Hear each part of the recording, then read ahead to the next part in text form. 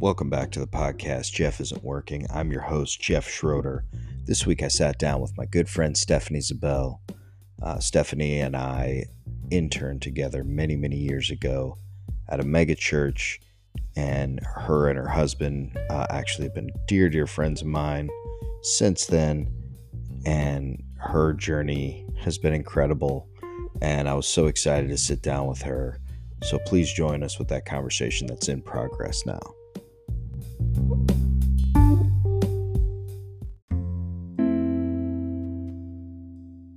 In our area.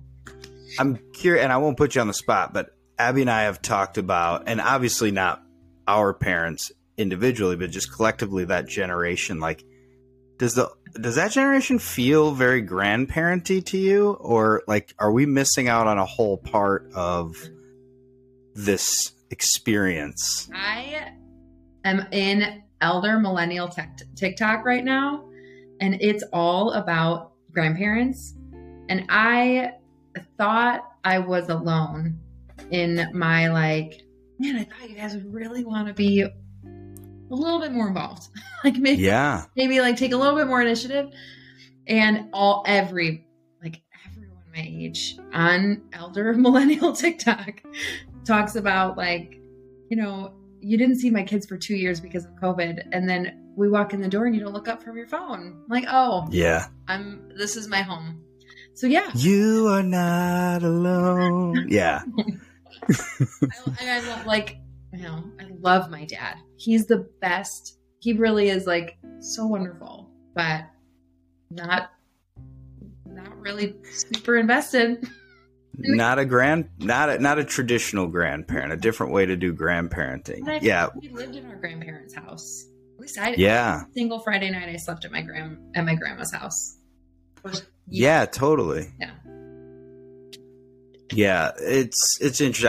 I won't put any of my family members on blast, but they know who they are, and if they feel a little prick in their heart, maybe, reevaluate your position as a grandparent. Just step up your game a tiny bit. Right. So tell me about growing up. Where did you grow up in Beloit? Yeah, I did. Okay. Yeah, so I grew up in Beloit, lived in essentially the same house. We moved into, it's the first house I remember. We moved there when I was 3. And then lived there my whole life. I have 3 brothers. So I have one brother older than me, and then 2 younger brothers. We're all about 2 years apart from each other. And so very close, chaotic, but not in a bad way. It was just a loud, wild house. And we were homeschooled. It's interesting because I grew up with a dad who was not religious by any stretch, and a mom who was so invested in church. We were at church, 4 or 5 days a week growing up, but my dad never went with us. He never attended. And then we went to school, then we were homeschooled for a little bit, and it wasn't a religious choice, but I don't really know that it was more my parents didn't like the curriculum of the school. My brother went for a little bit, and they were like, we could do a better job. In what way? They thought it was too padded, or they thought it was not challenging enough, or?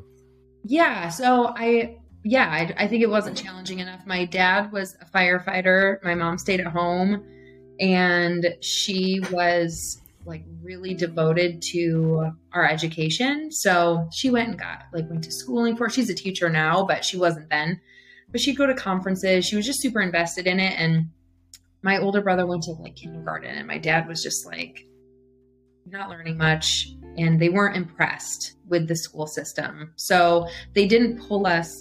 I didn't have a religious homeschooling experience, even though we were super involved in the church because of my mom. We were very social in our homeschool group. Yeah. But yeah, we were homeschooled. Because that was kind of on the rise at the time, right? Religious homeschooling. Yeah. And we were adjacent to that because I had friends who were homeschooled, but they were memorizing Bible verses, and we were not doing that. We were doing actual curriculum that my mom was going to conferences to like learn how to teach.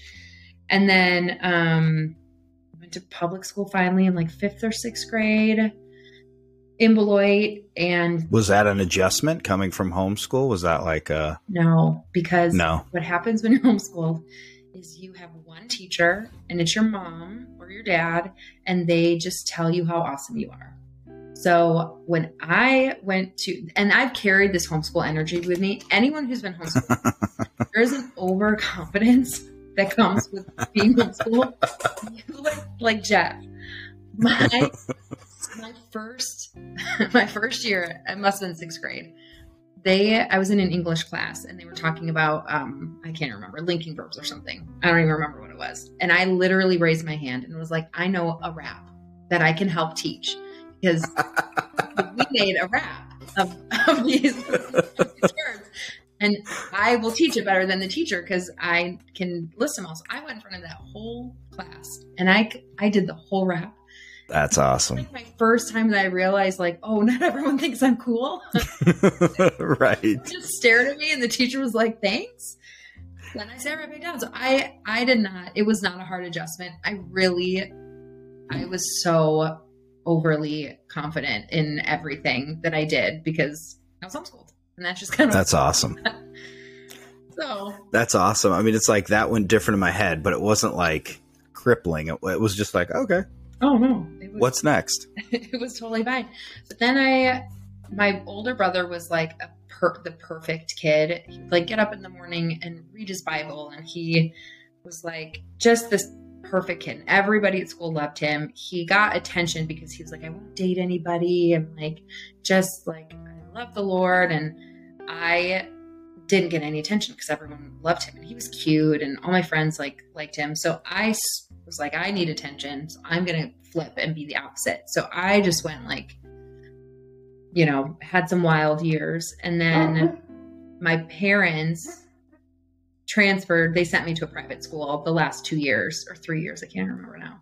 So then I ended up in Rockford at a private school, a really small private school, Christian Life, and hated it because I didn't want to go. I was already like in volleyball and cheerleading at my old public school. My brother was going to Christian Life because he had a soccer scholarship. And the night before he was going, my parents sent me down. They were like, you're going too. So you're going to be starting at a different school tomorrow. And so I wore his clothes for the first 2 weeks. And because I just wanted to was so mad at my parents. I'm like, I'm going to look so weird and ugly. And I'm going to make you so embarrassed that I'm not going to lift up the Gregory name. And then I saw all these cute boys. And I'm like, oh, damn, why'd I do that? So yeah. Didn't think this all the way through. Not think it through. Darn it. No, I did not think all.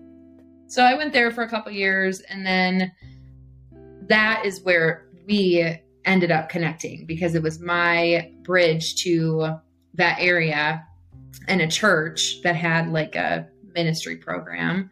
And I ended up getting very involved my senior year, my sophomore and junior year. I was the one everyone prayed for. And then my senior year, gave my life to the Lord. Turned it around. And then got What retreat? Oh gosh. It wasn't a retreat. I got in a car. Oh, wow. I got in a really bad car accident the week before my senior year. My best friend, Amy, was driving and someone almost hit us head on at the top of a hill. And she swerved to not get hit head on. We went into a ditch and she overcorrected. Anyways, we were at a huge hill. We flipped the car 3 times, but it hit my side every time. So she walked away without a scratch and I got super banged up. And that was when I remember I was laying under the x-ray machine and then we got MRIs and I was like, okay, Lord, I'm giving my life to you. So that was my moment. Yeah. Wow. That's not how I imagined. I imagined it would be winter, fall retreat, maybe. What's the first one in the year? The fall retreat is the fall retreat. There's a school retreat and then there's a fall retreat and then there's a leadership. Wasn't there a leadership one in January in Freeport? Yep. Yep. And then there was, Yeah, there were a few. I was, when I was like what we called at the time, your chase kid. So like the kid that people wanted to get saved, but like, You're a big trophy. You're a big game trophy. so so I can't remember if it was fall. I don't think it was Cormdale, the summer camp. These words are so weird, but they did a, play called Door Wars. Do you remember that? Yeah. Okay. Yeah. So that was when my brother was he was the good one. He was like the Christian, and then and I was the bad one, and that was the Jeannie was like, I was in her small group. I was like, that's when you know. Mm-hmm. And you've been marked. I was Colin had to like, he was blind in the play, and every time he put on these glasses, he could see. Oh yeah. Yeah. So yeah. But with like spirit eyes, he could see what was happening in like the spirit world. Yeah. So then, see me drinking at a party and all the things. But yeah, so I won't jump too much around, but I will say that I still love the format of those camps with like the Saturday night, just novella, like almost like Telemundo level with the acting and the storyline. It's my dream to do those in adult life, not with a religious base, just have like a weekend camp experience. So I just want to plug that out there. If there's anybody listening that's interested in that, message, I'd love to put that together. Oh yeah. That's on the vision board for sure. So, okay. So you're at Christian Life. Who approached you and when did they approach you about like post high school internship? How did that come about? So I always sang, and at the church I grew up in, which is an actual cult, like it's a cult. And when I left, I got kicked out when I was like 14 or 15. The pastor from the stage was like, "You are the root of all evil at this church." Wow. And I got kicked out. My mom still attended. My attended, but I was not allowed to step foot on the like property. So I couldn't even pick my brother up. I had to park on the street to pick my younger brothers up from like. That's insanity, but also like the best punishment ever. Like I never have to come here again. No, because then I would go to other churches and bring the like pamphlets home to prove that I was still going to church. So it wasn't. Oh. Anyways, I had left, but I sang all the time. So I grew up singing. I was always singing at church, and then I kind of lost I couldn't do that anywhere. And so at the school I went to, I started singing and in like the choir and stuff. And then Jeannie, when I was, still not super involved in the church, she asked me somebody was leaving, Shelby. There was like a worship leader leaving, and she was like, Shelby Bielfus. Yes. Who was incredible. Oh my gosh. In her just will, her sheer will. That hand that snapped. Like she would power. Oh yeah. T-shirts. I totally remember everything. Yeah. Anyway. Oh yeah. I started singing, and the worship leader at the time, Sammy and Shannon something. I don't remember anybody's names.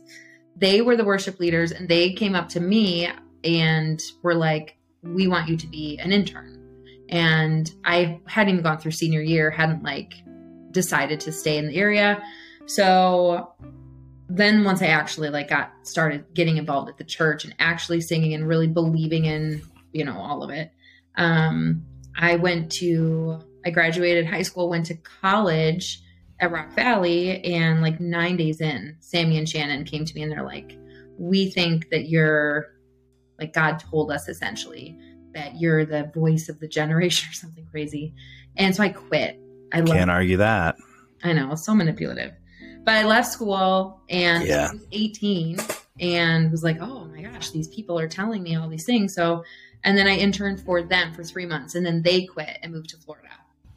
So then I took over. Wow. I know. And then I was still 18. So I took over, was like their interim worship leader, me and this other guy, Tony. And we did that for a year. I remember that. Mm-hmm. We did that for a year and I was running a small group. So I was super involved at that point. Then Jeannie approached me and said, I want you to be the first female intern, which I found out like days later that there'd already been a couple, but it was this like the first female intern thing. Who were the other ones? Because I vaguely remember that. Okay, well here's the part.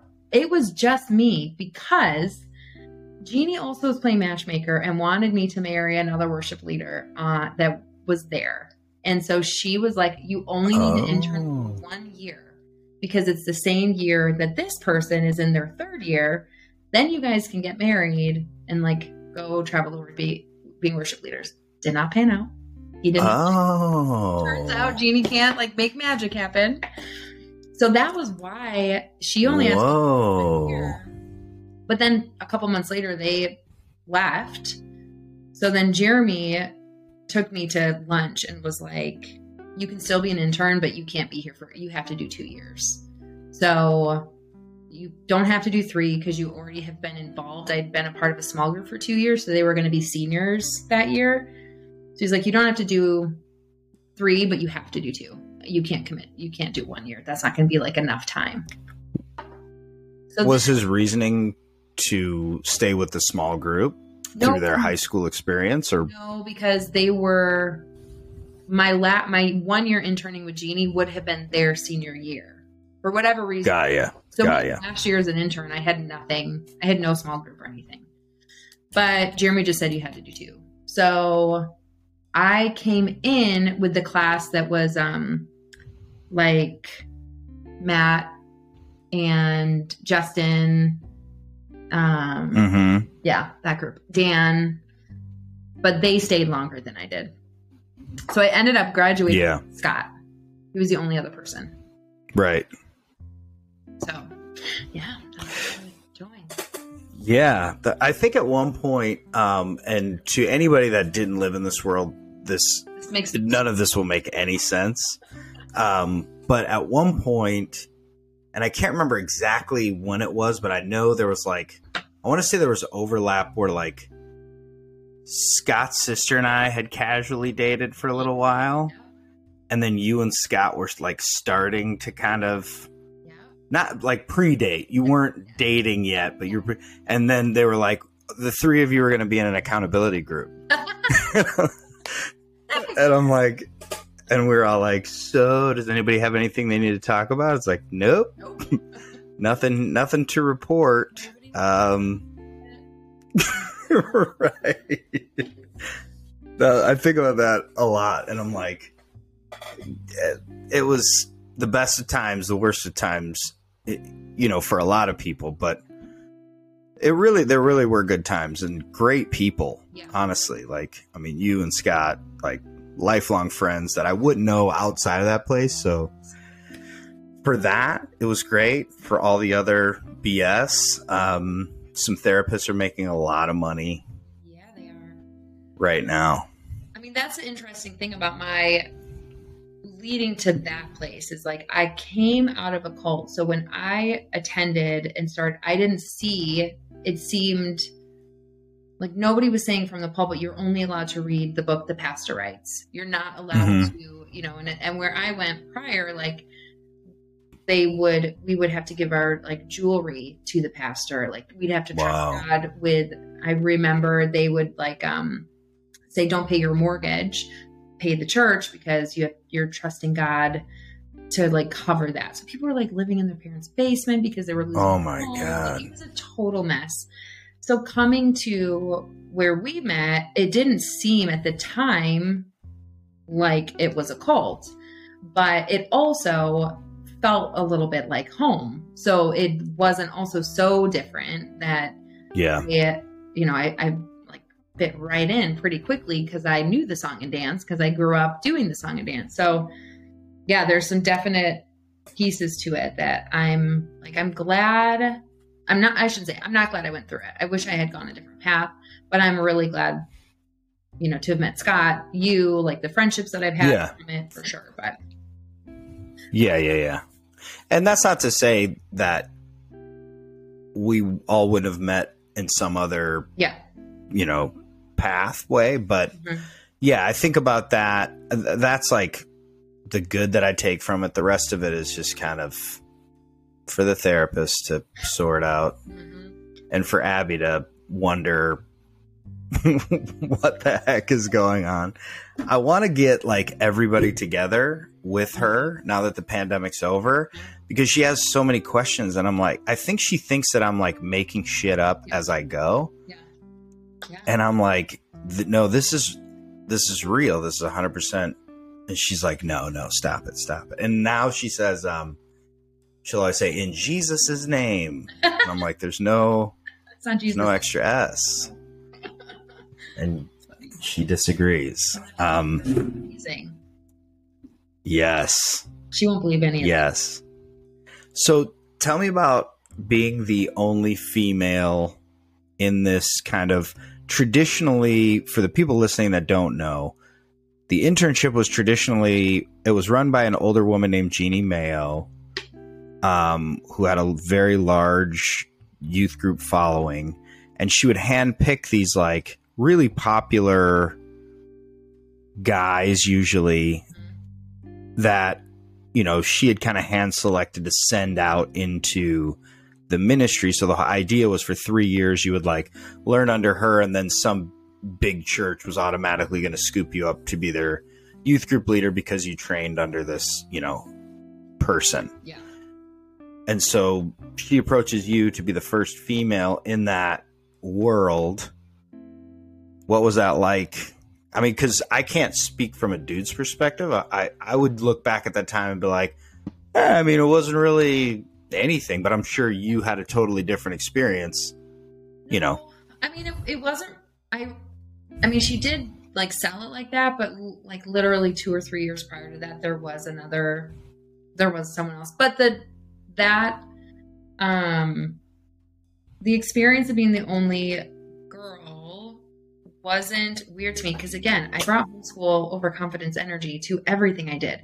So every space I went to when I was younger, I was like, oh, I belong here.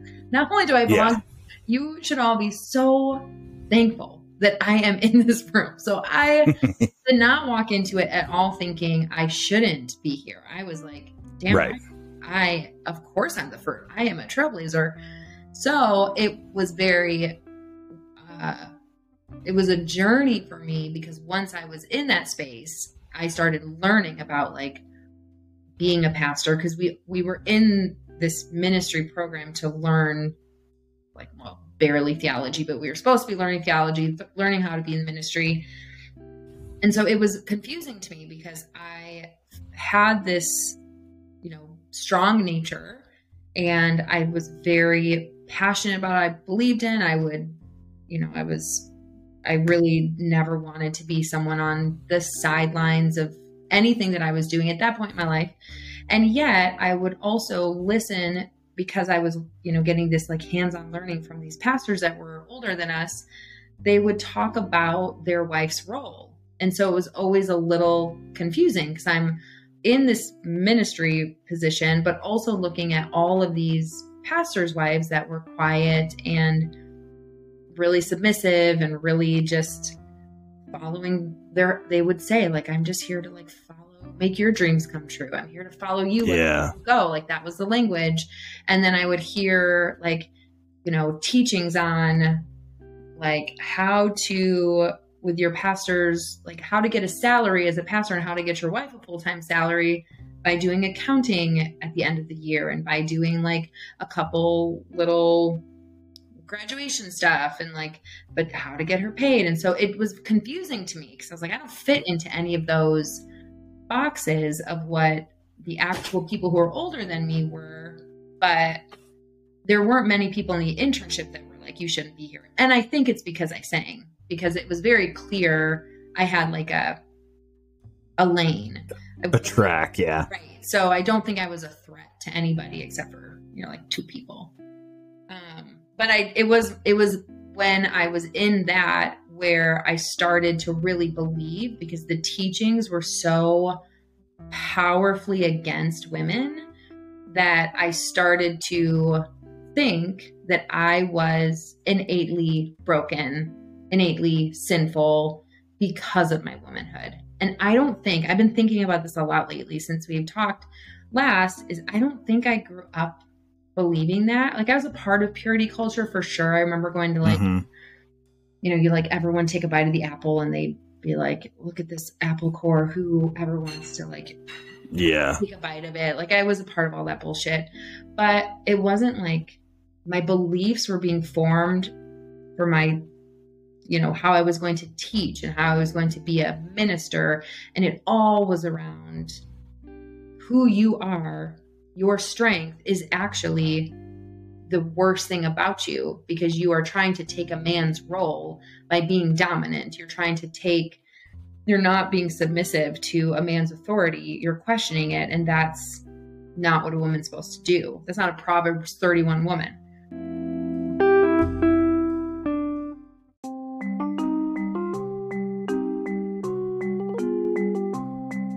Growing up, we had this classic rock radio station, and they'd always say cool things like, if you're not listening, your sister is.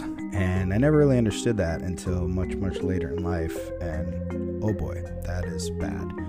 But what's good is Rockin' Vodka. Rockin' Vodka is a delicious spirit made by great people for great people. If you're still having cocktails, seek out Rockin' Vodka wherever you buy your booze. If they don't have it, say, hey, how can we get Rockin' Vodka on the shelves so people can try it? Rockin' Vodka, spread the word.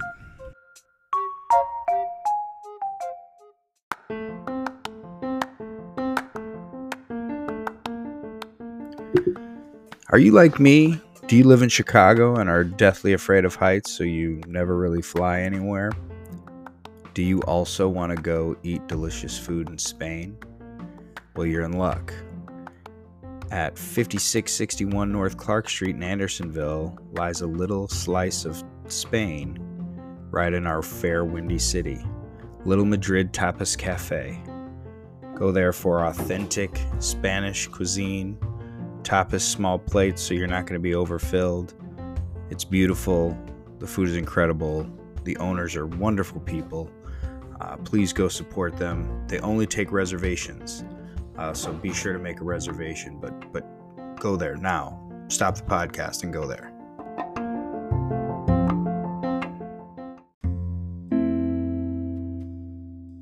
In a weird way, you have this model in Jeannie that's a woman in ministry, but Jeannie was still very much like simping for her role as a pastor. She would say from the stage, like, my husband is the head of the, whatever. And yeah, it's a very mixed message. It's a very like confusing message. So at what point you both graduated and then you went to Colorado right after you graduated? Yeah. We went to plant a church and that went pretty awful. And for you guys, not for the church. The church is doing great. Yes, no, it did not go great for us. I mean, we were newly married and we thought we had friendships, but what we realized very quickly was we were just who was left. So we were friends with other people because everyone else had moved. And so when we moved out there and thought we were like a part of something, we became the babysitters of like everyone's kids. And like, wow. This is the core like piece of why I couldn't, like, every time I go work at a church in my adult years, I would quit. It was always over how people handled finances. It just made me so angry. And I've had it since even when I was an intern, it would make me so mad.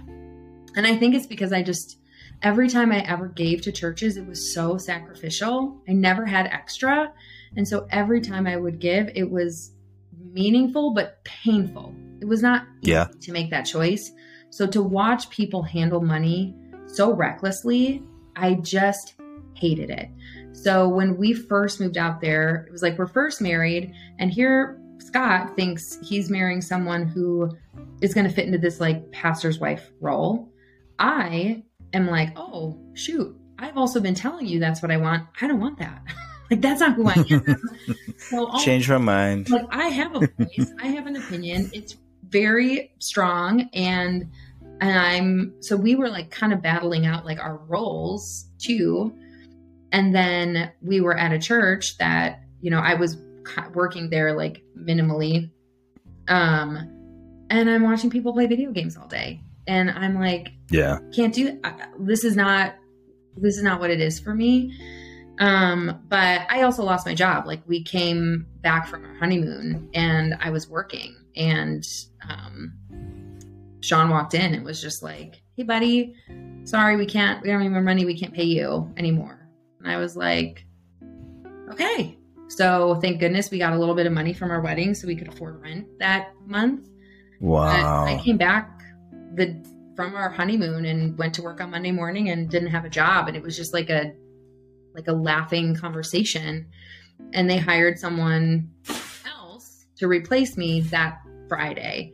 So it wasn't like, we can't afford to pay you. It's like, we would rather have a friend work with us. Oh. So that's what got me. I went straight to a temp agency, and I got 2 jobs that day, thankfully. So I started working in a restaurant, and I got into insurance, which was the thing that kept us really floating for like 7 years. Thankfully, insurance ended up being something that was really good for us. And it was the job I always like went back to, but it was awful. And at the time, because we still were in this like really, really toxic religion, you couldn't tell anybody. So we spent years. Yeah. We didn't tell our family what happened. We didn't tell our friends. I had no idea for a long time. Because we thought, in fact, when we came back, we stayed for a year, and it was not great. And Scott, like, it was bad. He has his own story to tell, but it was really bad, and it was really painful. And so we finally were like, we can't keep doing this. Like, this is just not working. I was getting so mad about financial stuff. Him and I, like, he was really protective, and I didn't understand, like, why are you protecting these people? But we also were being told, like, don't question authority. So yeah, I was in the wrong all the time because I was questioning everything, and I wasn't allowed to. I shouldn't. So finally we left, and I remember when we came back here, we had lunch with one of the pastors here, and we sat down at Mary's Market and didn't even say anything. And he sat down and he goes, before we start talking, I don't want to hear one negative thing about that church, because we are not talking about authority. We are honoring our authority. We don't question authority. Wow. And we were like, okay, we can talk about this. So I went to another pastor who married us, and we were like, we just need a break. Like, that was really painful. Like, we financially, like, literally you come back from you move out to plant a church, come back from your honeymoon, and you lose your job in a joking conversation. Scott he wasn't even working. It was only me. And then a friend gets hired it just was so poorly handled, and it was really painful. And it put us in a really awful financial situation for years. It ended up being, but that pastor was like, if you leave the ministry, you'll never come back. God will never bless your ministry if you leave it. So that, again, this is like the worst religious one. It's not a great denomination. It's abuse. It's abuse. 100% abuse and manipulation. Yeah. And, but we didn't see it. So we just didn't tell anybody. Of course not. It was years. I had a conversation one time, years later. I finally, a good friend was like, what happened? I'm like, I don't know. It was great. I was just trying to like make everybody sound like kind of okay, and like made it more like it was Scott and I couldn't handle it. Like, it was just like too hard for us. And he was like, would you just tell me the truth? I'm like, I don't think I can. He's like, I think you can. And it was such a liberating conversation. Like I'd never told people what actually happened because I didn't think I was allowed to, talk negatively about your, religious. This invisible hand of authority. Yeah. Yeah. I mean, how much like bad shit has happened under that umbrella of, God appoints our leaders, don't question authority. Yeah. Well, I mean, I think once I've removed myself from especially that specific denomination, and you do look at just even the educational pathway, the Assemblies of God denomination is the second lowest educated staff group. They're past. What's the first? Goodness. Now that may have changed. That was like 2 years ago that I saw that from Gallup. I would have thought for sure they were like ahead by at least a yard. No, with second, like it was like a crazy, like 80% of the pastors don't even have a college education. And that's true. When you think totally, yeah, these people who we interned with and ourselves included, like we left high school and we went to a ministry program that did not teach theology. And then we started churches with no theological training. I mean, but with certainty. But with such, and we always were told, we know if we don't know how to teach, we know how to like put on a good service. We know how to program. We can bring people here, and you see it everywhere. So I think that was like that's just such a dangerous space to be. And I mean, it's still like prevalent, but yeah, I mean, it's rife then with manipulation because if you are uneducated in that space, the only way you cannot get called out and not be found out is to make sure that nobody questions you. So you thrive in that kind of environment, then the fear and don't question thrives in those spaces. Yeah. And that's how a lot of like when people, look at the institution of the church interdenominationally, but especially with like that evangelical, full gospel, Pentecostal, Assemblies of God, whatever you want to call that realm. And they're like, how can these people, just allow this to go on or be so susceptible to this like false news in the media? That's exactly how. Yeah. Like, and I'm equally like angry at that population, but also like feel bad for those people too. You know what I mean? In like a weird way. Yeah. Well, like there, but by the grace of God go I, kind of. Yeah. I mean, I think the thing that was the best thing to happen to me was that I immediately moved into a corporate environment.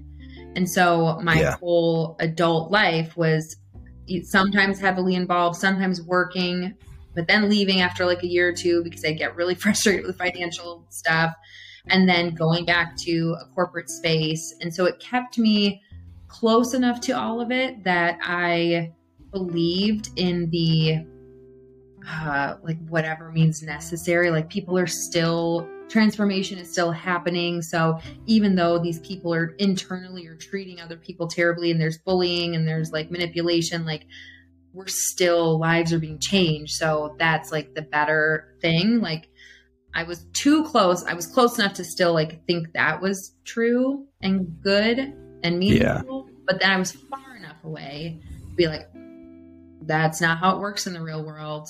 That is not like people don't just get into these positions of authority because they're a friend or because they are charismatic or because they're attractive or because they can speak clearly and like hold a conversation. Like that's just not how it works. There's accountability and so yeah, it's and to be honest, like it's not just that, I'm a dog on just like the one denomination, although it's clear it's a really unhealthy and abusive like denomination for sure.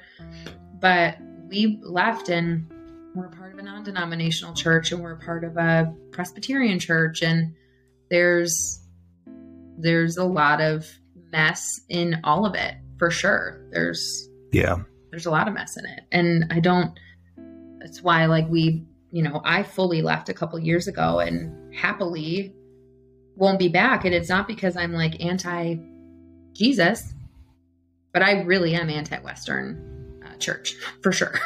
Totally. Yeah. I mean, I was skeptical of it from the beginning, just because the church that I came from was very much so like, I mean, they were evangelical, but they weren't like, at the beginning, they weren't very like, everything's the Spirit in the Spirit, spirits everywhere. And it was very much like,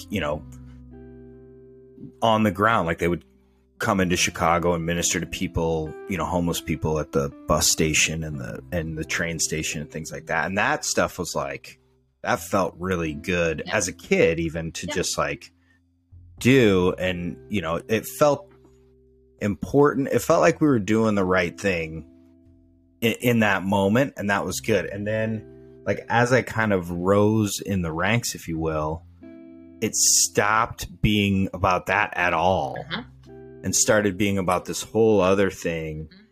And that's when I was like, this doesn't line up really. Yeah. But they were letting me, and you can probably attest to this, they were letting me have such creative control that it was like, oh, I love it here, because like I can, write these things and people laugh at them and I get like that instant gratification. And I'm sure for singing, it was similar. Yeah. So in that way, like their commitment to the arts and creativity, although exploitive, is what kind of kept, I feel like, people there that even knew better toward the end. Yeah, totally. I mean, I think the piece it does come back to me is, the financial piece is really hard for me to reconcile, because I do think the good that you do. And once I left, because, when you are so deeply ingrained, you do think like, oh, this is the only way to serve your community. You think to invite your neighbors to that space, but you don't think to become good friends with your neighbors. You think to invite like kids' friends to that space, but you don't think to you go serve at a homeless shelter, but you don't go on your own and become a part of the community. And so when there is this piece that like church can be a tool of service, for sure. At the same time, there are so many other organizations locally that are also a tool of service. And I want to go to the one that manages their money in a transparent and open way, and where the people at the top are not matching the same corporation capitalism, where the average income in these cities that, a lot of these churches are at does not even come close to mirroring what the people at the top of these churches are making, the homes that they're living in. And for a while I got into this, like, I worked at a place and they're like, you should be making money. You should have a living. You shouldn't be just like barely surviving. But there's a difference between like being able 100% to afford your home and having a $30,000 pool put in, or having multiple cars, or like there is just such a huge difference. And I never made it to the top anywhere. I always made 35K, 40, like we were always at the low end of the like financials. Yeah. More as we got older, but like when I first started, you're just making like no money. But so we always were the ones that were the most disposable. We never like experienced the financial benefit of like working in a church. And so we still were very close to the service component, but who doesn't show up to the community service things, except for a picture and to like pop in, are the people who are running it. So I just that's my issue, is if you really truly believe that you are here to serve a city, you really truly are here to like show people what Jesus looks like, then don't send your volunteers to like do it. You do it. and manage your money. Lead from the front. Lead from the front. And yeah, be transparent about the finances that people are giving to you and where it's going. Like, so anyways, it's not just, I mean, it's all the places, but yeah, the financial piece really irks me, I think, the most still. Yeah. I think you mentioned it. It's worth revisiting. Copying the model of capitalism in the church is like the complete opposite from what I understand. And I've read the book a few times. Yeah. It's the complete polar opposite of what is supposed to be happening, according to at least the second part of that book. Yeah. And that's not the case in the churches that you've worked for. And you guys have been more heavily involved behind the scenes than I have in like bigger institutions. But can you talk for the people that are listening that don't know like a range of salary? Like what are some of the ranges of the salaries of like the top people? Oh, I mean,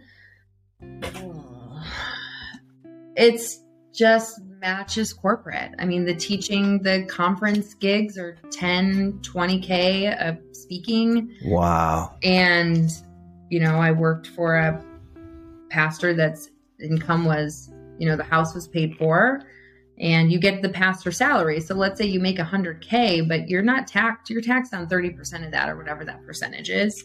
Right. Home so much more money. And that, I mean, it's not taboo inside the church. It's talked about with all the staff. I remember I was on staff at a church in California and they were trying to come up with a way to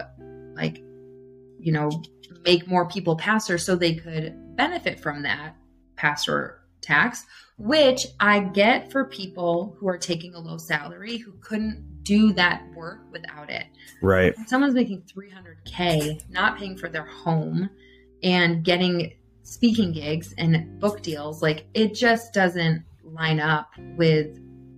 No. It doesn't line up with who I think, I guess, or assumed Jesus would have lived. So it's so corporate.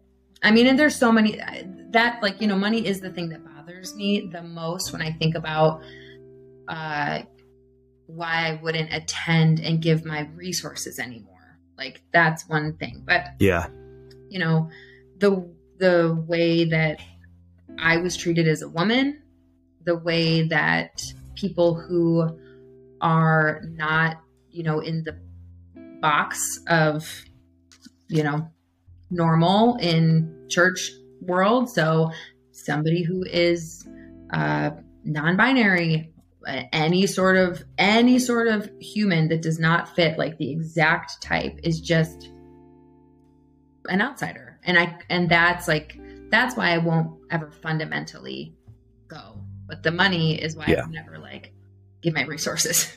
There's quite a few.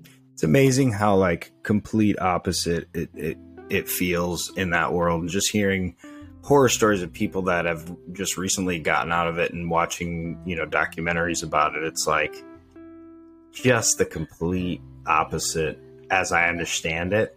And to your point, like that world very much devours its own. Like if you have any, human moment or element, you're done. You're gone.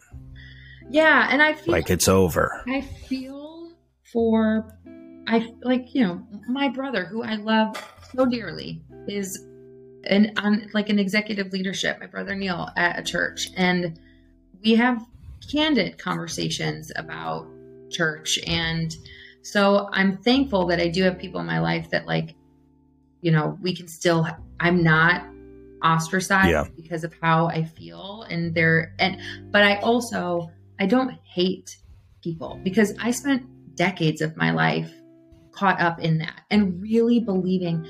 I think about even, I hear when people talk about how manipulative the music is. I talked to Scott about it. Like when I was in that world, I would have never thought I was manipulating people. But what I did do was I did think, what song is going to get people up and moving? What song are we going to end in? So but I was so close to it that I didn't realize what I was doing. So there's so much of it that like, I don't think the intentions of most people's hearts, there's a lot of opportunists that are in for sure. But the majority of people don't see it because it's all they know. And it's their only friendship group. And they haven't like expanded their relationships in any way to see a different perspective or to think, oh, maybe this is off. Maybe I'm wrong. And for me, the transformational question that truly changed my life was, I don't know, maybe 10 years ago now. I started saying, what if I'm wrong? Like, what if I'm wrong about everything? And it used to be so scary to ask that question. But now that I'm so comfortable with it, I'm like, who the hell cares? Like, I don't hold tightly to really any belief anymore because I could very well be wrong. And there's something so freeing about being comfortable with not knowing and changing your mind because you learned something new. And when I was embedded in, a religion, I was so afraid to question or even to like potentially be wrong because it was my identity. And that meant like, if that's wrong, all these other things are wrong. I didn't want to go down that like path. Now that I have, I'm like, oh my God, anything's off anything is questionable. And I love that. Because I've learned and grown and changed so much. And now I realize there's so much beauty in indifference. There's so much more growth and learning and wisdom that comes when you have friends and a community like that don't look like you, act like you, think like you. I remember I always, in the corporate world, it was different, but in the church, when I was working in churches, they'd always be like, we just want to hire people that like were like-minded was always the phrase. And I think that's a detriment. I think that's actually like a really, well, it becomes an echo chamber. Right. It becomes like a follow the follower, and everybody and that was, not to belabor the institution, but one of the big problems is that they're just recreating versions of themselves instead of, creating critical thinkers and, and empaths to go out and affect change into the world. Well, it expands beyond church, like any setting where there is power dynamics. You absolutely, whether it's church, whether it's a corporate setting, whether it's any sort of like community group, government, like component, like any of it, when you do have any sort of power dynamics in place, it is an opportunity for a lot of mess. Yeah, for sure. Especially to your point, what you were talking about, the lack of accountability in that environment. Like, there's no one really overseeing where the money goes that cares.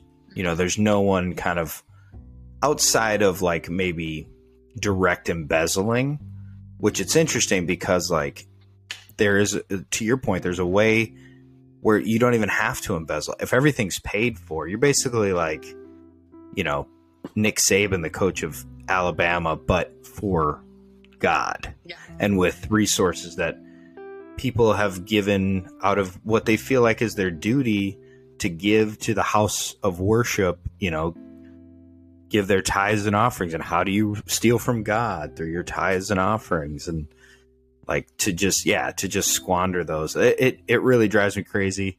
And we've talked about it. We're on a few different threads talking about like, pastors wearing $1,000 clothes and things like that. It's gross. And did you and Scott come? Go ahead. I'm sorry. No, well, I was just going to say that the piece about that is when you are in these echo chambers, when somebody questions you, and we question the clothes, the purchases, the way you're handling money, the way you're like being a steward of what you have, because you are a non-for-profit. So this is, I understand corporate capitalism. It pisses me off, but you are not established as a non-for-profit. So when you are benefiting so significantly from a program that is a non-for-profit, that is infuriating. But the level of gaslighting that takes place when you do have those conversations and you question that, and inside it is, oh, well, that person is just rebellious, or that person is bitter. And I think that's the part that's hard, is I don't carry any bitterness. I can see the beauty. There are components for sure, especially at certain churches. My beginning, like, the internship, that was a mess, and that was super toxic and unhealthy and like abusive for sure. But I was at churches that I really loved being a part of, and they did great things. Like, I don't carry bitterness. And at the exact same time, I would never go again. And because there is a lack of accountability and there's poor financial reckless spending, and it's kind of, it's at all the churches. I've been at a lot of them. It kind of is across the board, but you do get a response of like, well, that's just someone who's bitter. That's just, so it's kind of, there's not like a level of self-awareness that takes place of, well, maybe we're wrong.